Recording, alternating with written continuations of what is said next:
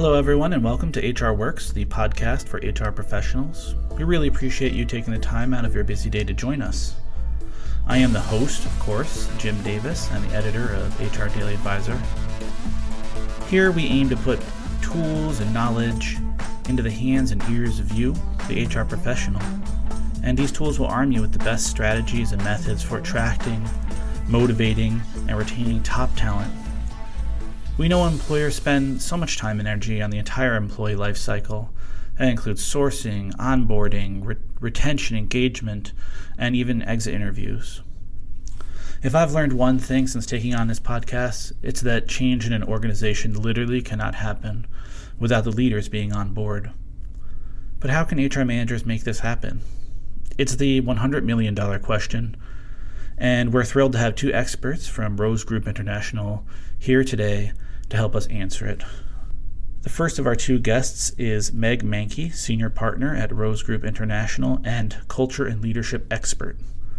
Meg has years of experience in leading through transition, from major changes in highly regulated industries to managing through $100 million acquisition.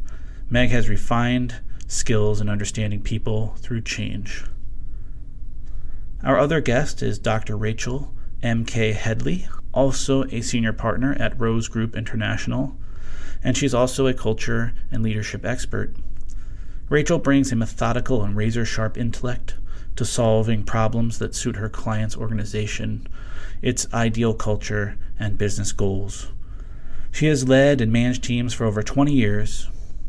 Rachel enjoys a good challenge and manages big projects, unites diverse stakeholders, guides teams through change, and leads complex and groundbreaking achievements. Rachel and Meg, thank you so much for joining us today. We're so excited to have you. Hey, this is Rachel. Thanks so much for having us. Hello, this is Meg. We're glad to be here. Excellent. Let's jump right in. There are a lot of experts out there talking about how to be a great leader. What do you think that those experts tend to get wrong? Well, I suppose just about everything at some point. That's why they're experts.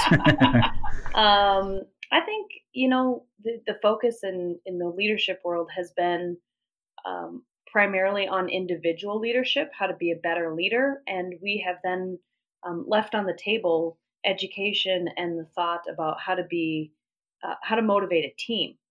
And I think the mistake is that they are one and the same, but in fact they're not. And you have to really learn how to motivate a team based on the differences within the team, the different perspectives and preferences. And so I think that's the thing. That's the next phase of leadership development within organizations, is to look to resources that can help not just train or motivate or educate individual leaders on how to be a better leader, but how to actually lead a team and engage a team and motivate a team.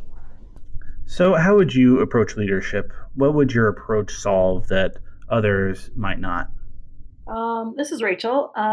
What we look at is the hardest thing about everything that we do is people. And, we also look at getting things done from a management perspective. I'm a project management professional. I have a lot of years in project management process.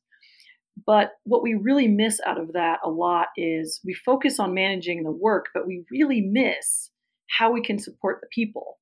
And so what we do is we like to look at who's on your team and what are they doing and how can you support them and how can you help them thrive? And then the work is just sort of a logic puzzle.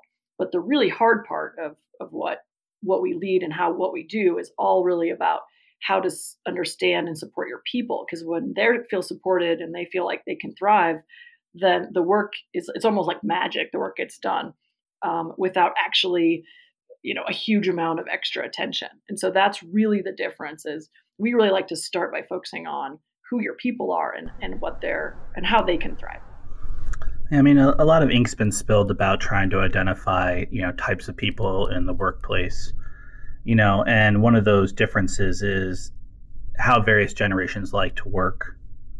Do you feel like barriers exist between leadership and younger staff? And if you do, is this due to generational gaps, or are there other barriers that leaders aren't addressing? This is Meg. I think that barriers exist. I think that because we have decided as a business community that they should exist because of generational differences, then yes, they do exist. I think that they don't need to, and I think that differences exist between people, but it doesn't really have anything to do with generations.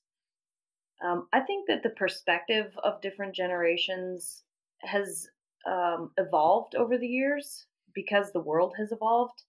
And I think that leadership's real responsibility, if you're Gen X or before, your real responsibility is to understand the world as it is now, because that's how these younger generations see it. We're all trying to play, well, I throw myself into the Gen Xer bucket. I'm actually a millennial, but don't tell anybody. Elder millennial. I'm an elder millennial. Me too. So, but I think that, we're all constantly trying to play catch up with new technology and, what's the hottest new social media to market on, and all the things that you're supposed to be paying attention to. We are constantly in a mode of catch up.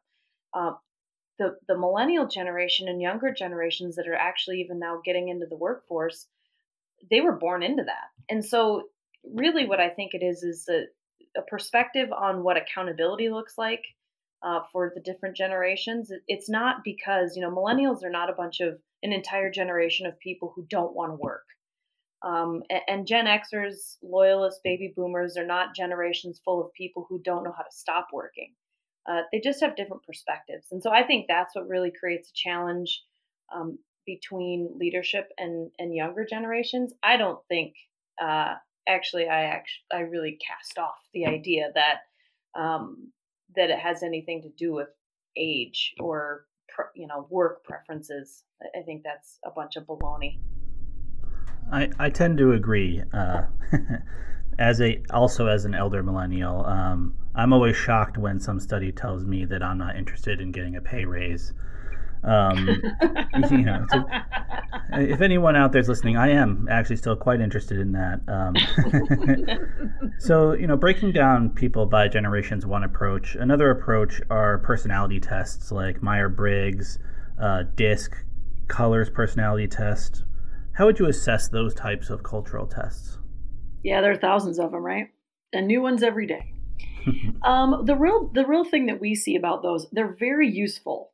We don't want to, clearly like 20 million people have taken the Myers-Briggs assessment, one stripe or other. So, and they're all based on the same work of Carl Jung from the 1920s. So it's all probably very legitimate. The trick that we find though about those is that they're they're overly self-focused. So I'm an ENTJ, extrovert, judgy, whatever the other ones are, I don't remember, which surprises no one, frankly, including myself. And so the tough part about that is if you get 16 people in a room with 16 different personality assessments, how does that actually help you get anything done? Because you can't, there's two of you, you can say, okay, well, you're an introvert, I'm an extrovert. How do we actually interact then? But if you get a whole team of people, and that's really what we need in business today is a team of people to get things done. How do you actually figure out what's going on, or how to make the whole team work well together? You have to have a more holistic approach.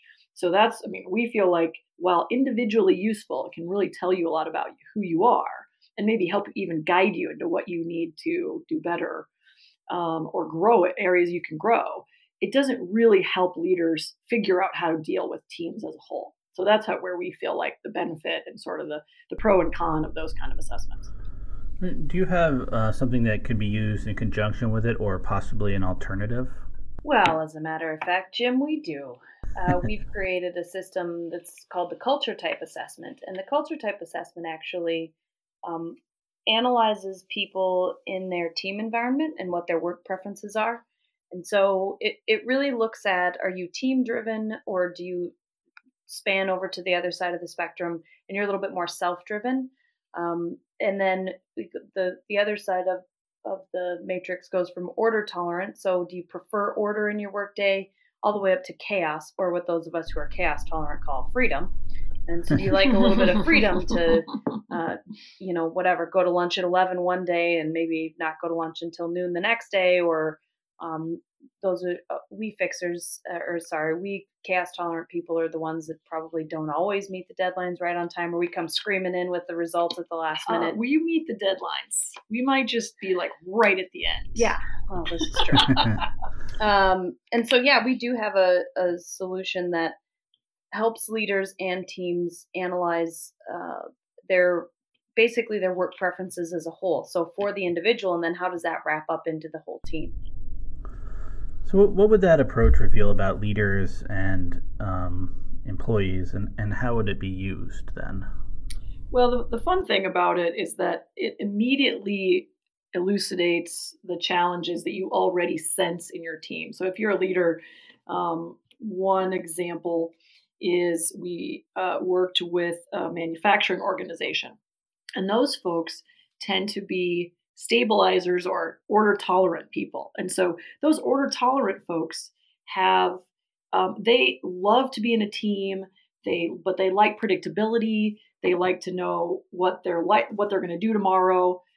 They don't like chaos at all. They like to have a very predictable work environment. And so the trick of the matter is that those folks, the best of those people, get promoted. And so then all of a sudden they find themselves in a much more exposed, they're not a part of the team anymore. Have to be a little more chaotic. And that can feel very uncomfortable for some of those order tolerant people. And so immediately they have challenges around how to actually interact with people. What does this new thing feel like? It feels uncomfortable. They don't know why. And that makes them uncomfortable with their supervisors and their staff now, because they're now their boss. And so when you start understanding sort of the kind of community you have at work, you can start immediately identifying where the challenges are going to come, where the communication gaps are going to happen. And it's really powerful, because if you have a really chaotic organization, then guess what? It's going to be, and then you have people that are order tolerant, they're going to feel really uncomfortable. And the reverse is also true.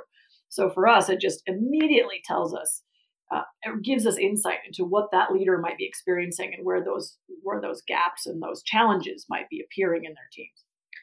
And I would add to that, this is Meg, I would add to that what it actually sounds like in real time in the boardroom, because HR folks always want to know what's actually happening.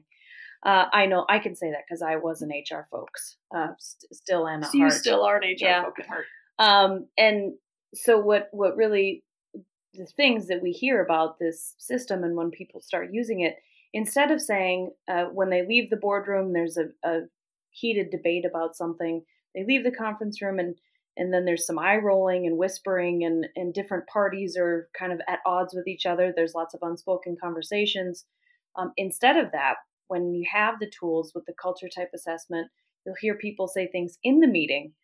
Oh, gee, Rachel, you're a fixer. I forgot. And so you're really interested in going gangbusters on this deal. But we have, I'm a stabilizer. There's a few things that we really have to talk about because my order tolerant bone is showing. And I have some questions before we move on.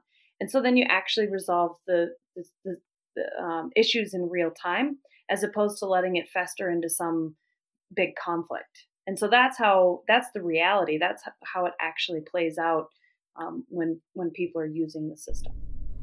And it sounds like, if an organization feels that they need to change, and they bring in one of these personality tests, or maybe even bring in your system, change is hard, right? People resist it, some more than others. When it comes to change, what role do you think that company culture plays? And in your opinion, why do you think it's so hard for people to accept change? Yeah, change is tricky because if guided well, change can actually become a catalyst for higher performance, way more fun, high five cultures.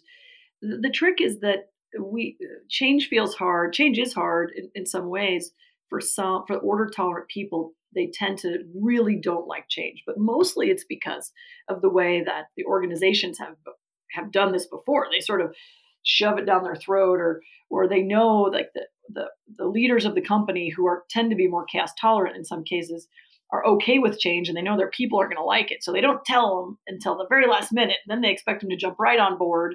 And, while they've been taking years to figure out maybe an acquisition or a reorganization, all of a sudden they tell their people to do it and they expect them to jump right on it. And they're like, wait a minute, this is the first we've heard about this. But they're forced to do it anyway. And so what happens is, because leaders don't really know how to roll out change so it's less painful, it tends to be the most painful way that it can possibly be done. So the great part about change for me is doing it in a way that actually creates a better, more powerful, more effective team. And that's the thing I think that leaders really miss out on when it comes to change. And it's not really, there's a lot of words about it in like organizational development. You'll see a lot of change management, quote unquote. But the problem with change management is they look at the process. Again, it kind of comes back to, first you do this, and then you do this, and then you do that, and then this happens, and then everyone's on board. But of course, it never happens that way, because they don't actually look at the kind of people they have on their team and how they are going to react. And so we start with the same way. We look at who's on your team and how they're going to react to this change. And then that's going to guide how you strategically roll change out. So that's how it cannot be so miserable. Yeah, I mean, if leaders need to take, if they need to take a new approach or a better approach to handling change or implementing change, what tools and techniques do you think that they just don't seem to have? I would say that they have lots of resources at their hands. It's that at their fingertips. It's probably that they're not using them. And that's what we talk about a lot, is how are you communicating with people?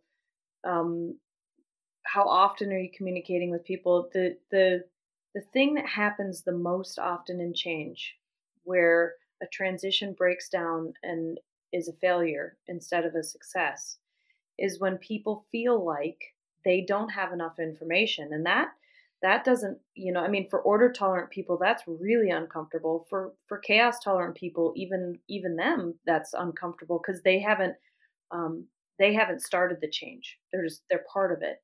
And so I think that leaders, we tend to, as leaders, not give out much information because we're worried that people actually will panic more if they have too much information. I always encourage leaders to give as much as you possibly can, give out information, and as much as you possibly can, answer questions. And even if those questions go down a rabbit hole, of course, we're all in the business to make money, right? So you can't spend an entire day fielding questions. But if you set up intentional times, town hall meetings for people to ask questions, listen to what's going on, get updates about the change, that's really the biggest tool I think that leaders don't use, is just to communicate with people.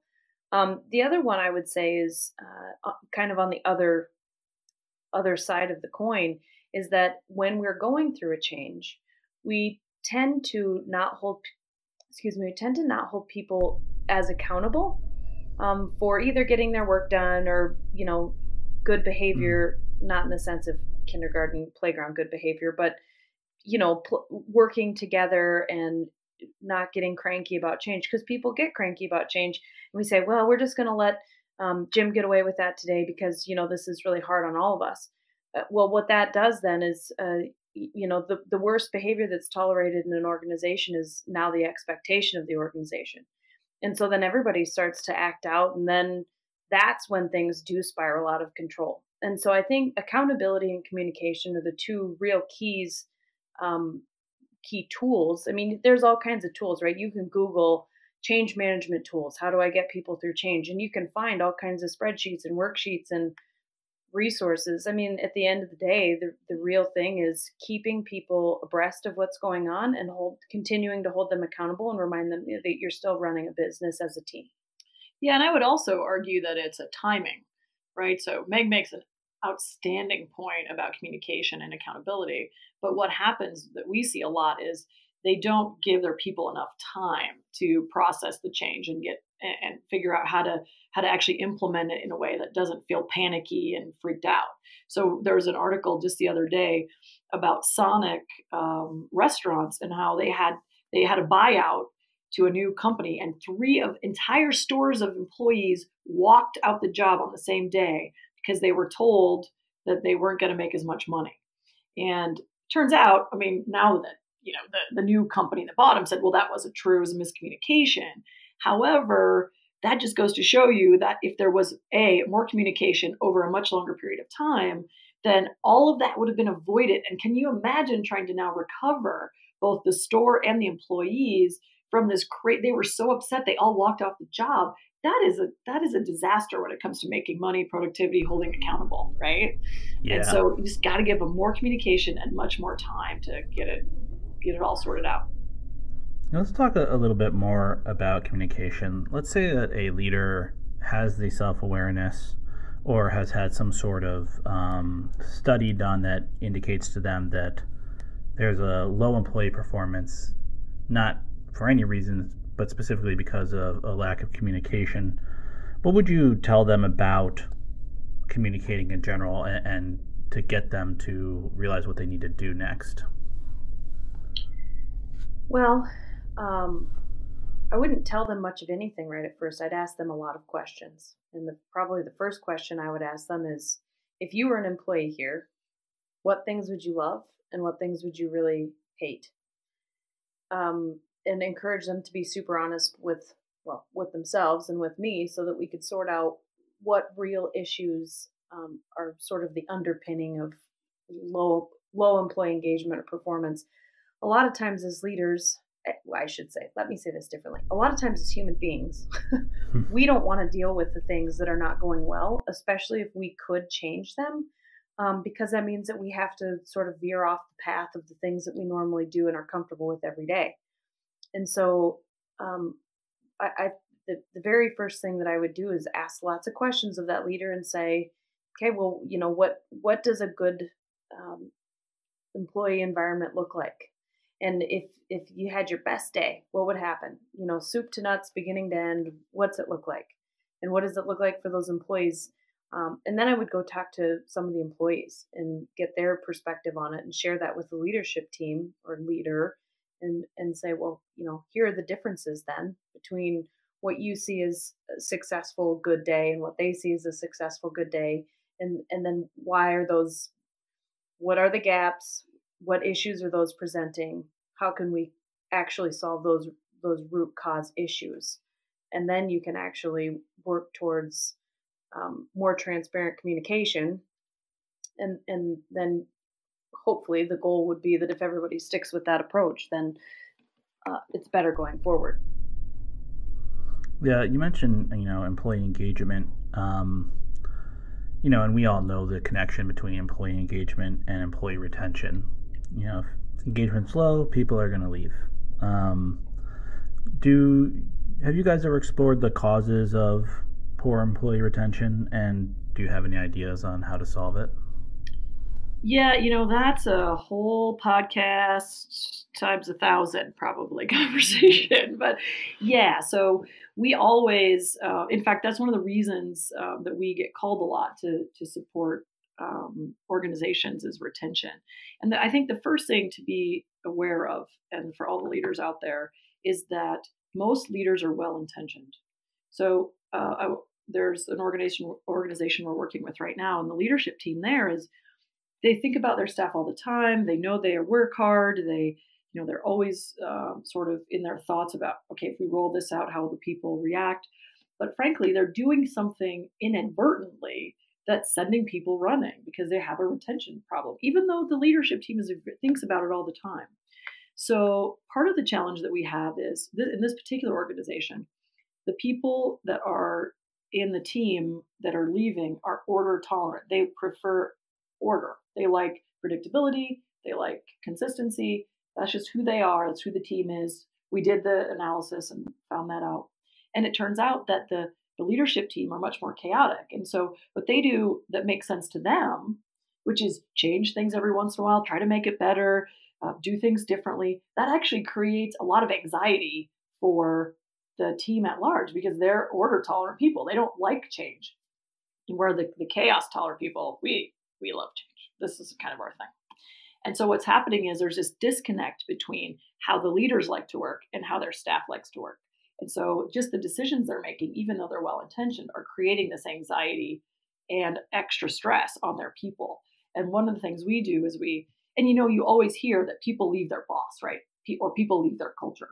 And so it's definitely that disengagement. But in this case, it's disengagement sort of by accident. It's always well intentioned. And so what we're doing with them is we're actually figuring out what is the causing this anxiety around chaos and uncertainty, and how can we reduce the uncertainty for the staff so that they feel like they can just go to work and not worry about all this other stuff that might be happening. And so that's one way that we do it that really seems to resonate, is reconnecting the leaders with their people in a way that they're understanding how they like to work and what they're doing or how the company's organized that's making them feel uncomfortable or disconnected or not being heard by their leadership. Yeah, and I would add to that, a lot of times we say to the leadership, well, what is it that people aren't liking? What do they say they're leaving for? Well, of course, when somebody leaves, they never tell you the truth. They're either angry or they're not, and then they just say, I just needed a new opportunity. So we say, well, ask them before they leave. What are the things that are missing? Don't just assume that you know. It's like leadership teams say, well, gosh, we put 3-ply toilet paper in the bathroom and we offered Snickers bar in the snack room, and I just feel like everybody should be super happy. And it's like, well, half of your team has a nut allergy and they don't even use the bathroom here. They go home at lunchtime. So I think the real call to action for a leadership team when there is disengagement in your workforce, and that's leading to, and if it's not, it will, believe me, leading to high turnover, is you don't know what they want. And I think leaders are a little nervous to ask because they think people are going to ask for the whole world, on a silver platter. Shoot, most of the time people, it's like, well, I really needed to leave because I had a doctor's appointment, but I was scared to ask because my boss never leaves the office. And so I didn't want them to be disappointed in me. And you're like, well, we're all human beings. I would never keep you here if you had a doctor's appointment or really for any other reason. It's not like you abuse our attendance policy. So it's really about asking people what their expectations are. I should say, being brave enough to ask people what their expectations are. And then if they do have some ludicrous, it's like, well, everybody wants a flying car. Okay, well, that's not going to happen. So what's your next request? And you can say no to some of the requests that come in. It's really about asking, what is it? Why are you not engaged? Why don't you want to stay here? It's kind of funny because, a lot of employees are afraid to ask for a raise, and it sounds like a lot of leaders are afraid to ask employees what their issue is. So it's, on both sides, you can see why people can fester, for a while before they take action. Oh, for sure. Sometimes, a company has a problem, or a person, even just on the individual level, a person will have a problem. You bring them a solution and they say, that might work for so-and-so, but that doesn't work for me. And I wonder if you run into people from certain industries in particular where they say, those company culture, your attempts to change company culture in another organization or another industry might work, but they don't work for us. Have you run into anything like that? I think, no. Yeah, right. You should have seen Meg's face. If only this was a video, you would have laughed out loud at Meg's face.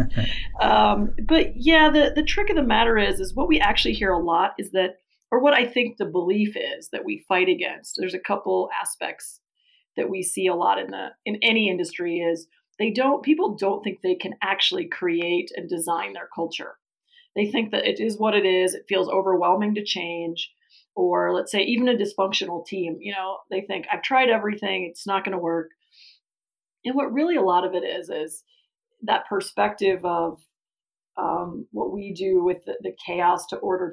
That seems to be such a driver for these organizations. And we always say that your internal experience for your organization is designed either by accident or intention. So if you don't like what you're getting out of your teams, it's because it's you, but your organization is designed to give you that. So it's sort of like that old maxim of, it's the insanity is to do the same thing and expect a different outcome.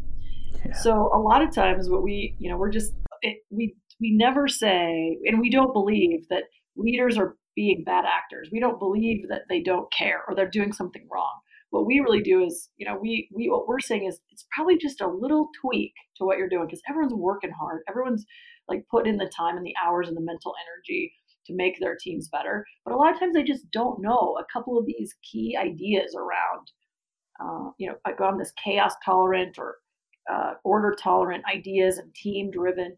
And so just a little bit of tweaking makes a huge difference.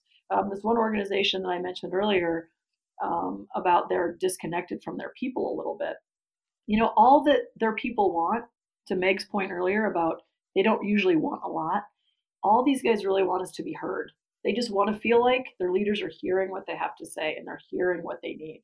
And so that's such a tiny thing, but people think that they're already doing it. And so that's really the challenge, is just to offer leaders just another new little perspective to get them to think, I actually didn't know that about my people. And then it all becomes clear a lot of times. So if a lot of times it's getting that dialogue going, to Meg's point about asking questions. And once you start asking those questions, a lot of times they're like, oh, I didn't know that's what you meant when you meant culture or growing your team or being connected to my people.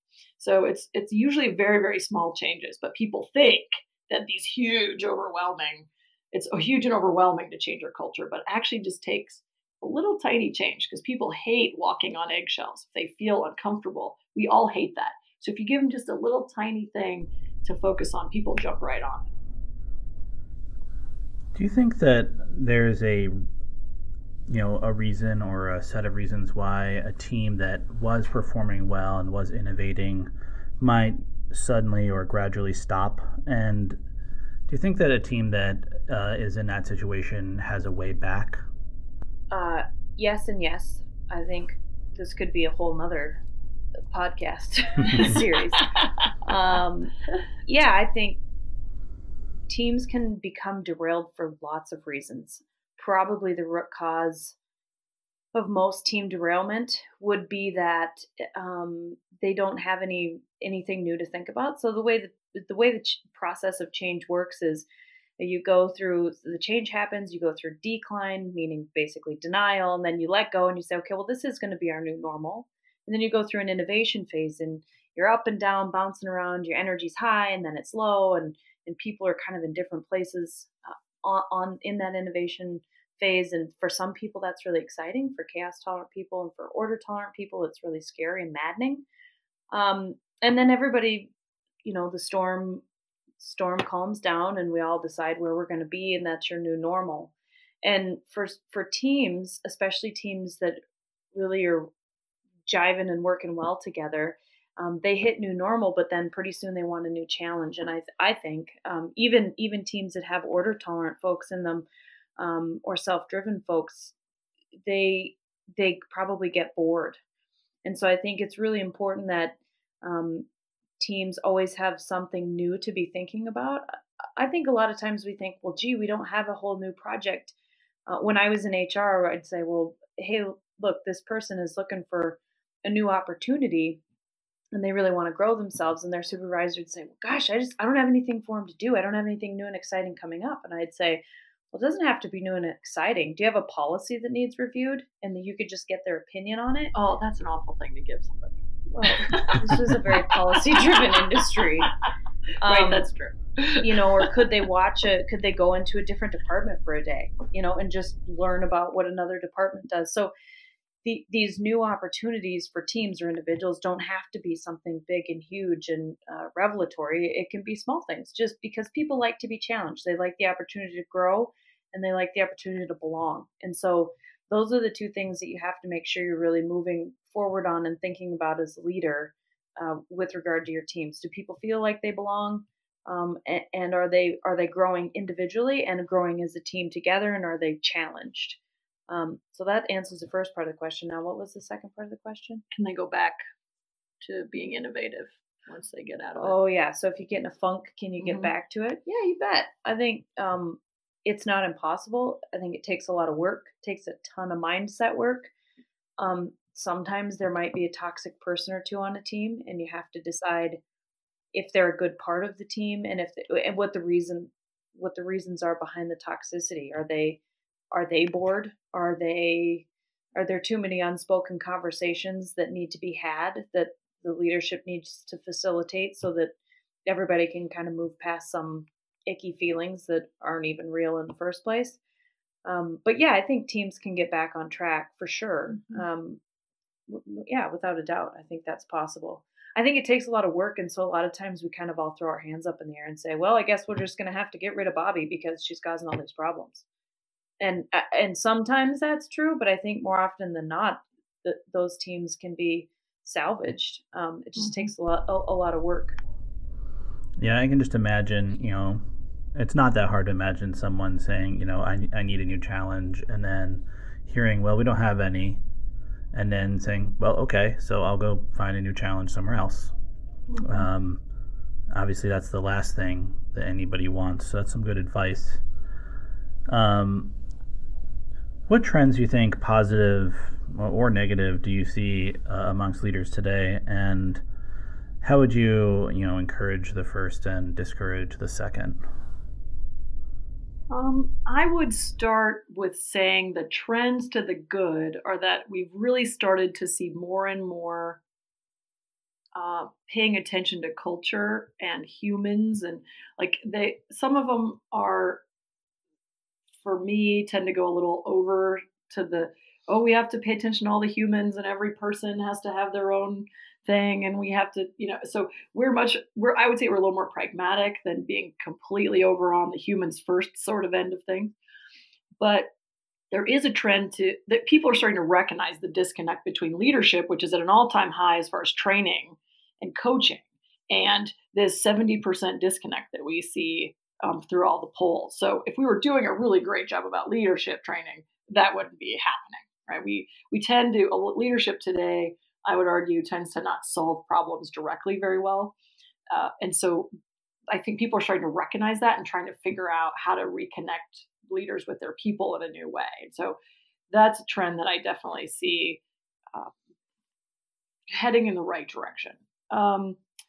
I guess the other thing that I think is tricky, we look at a little bit of the entrepreneurial space sometimes, and there's a lot of this fail first, fail fast, fail kind of mantra, and we think we absolutely support that in the sense of you can't be afraid to fail, because then you're not innovating, right? You can't be afraid to innovate because you might fail.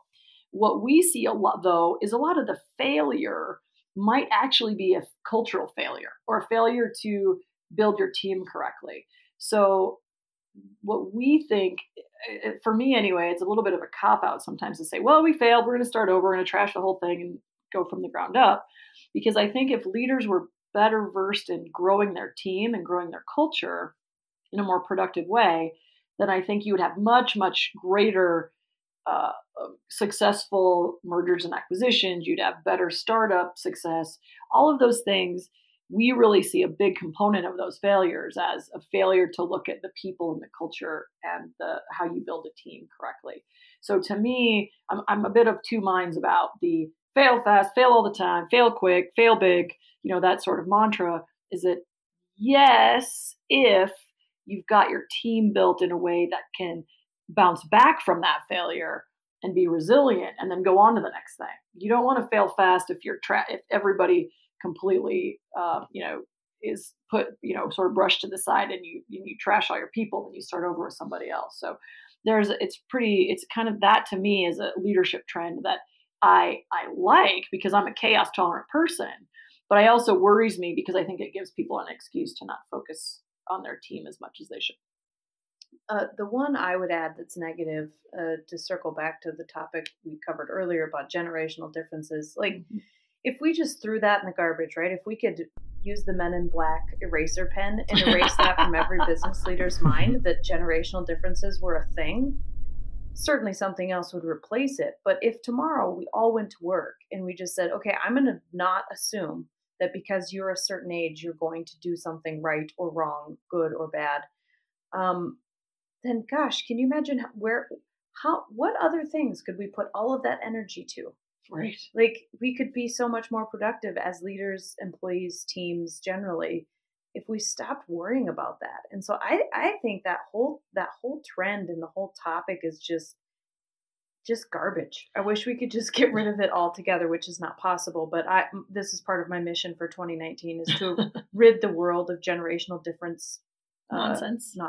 Well, and honestly, Jim, what I think is going on with some of that is what the younger generations are offering us or empowering us to do is actually be connected with our companies.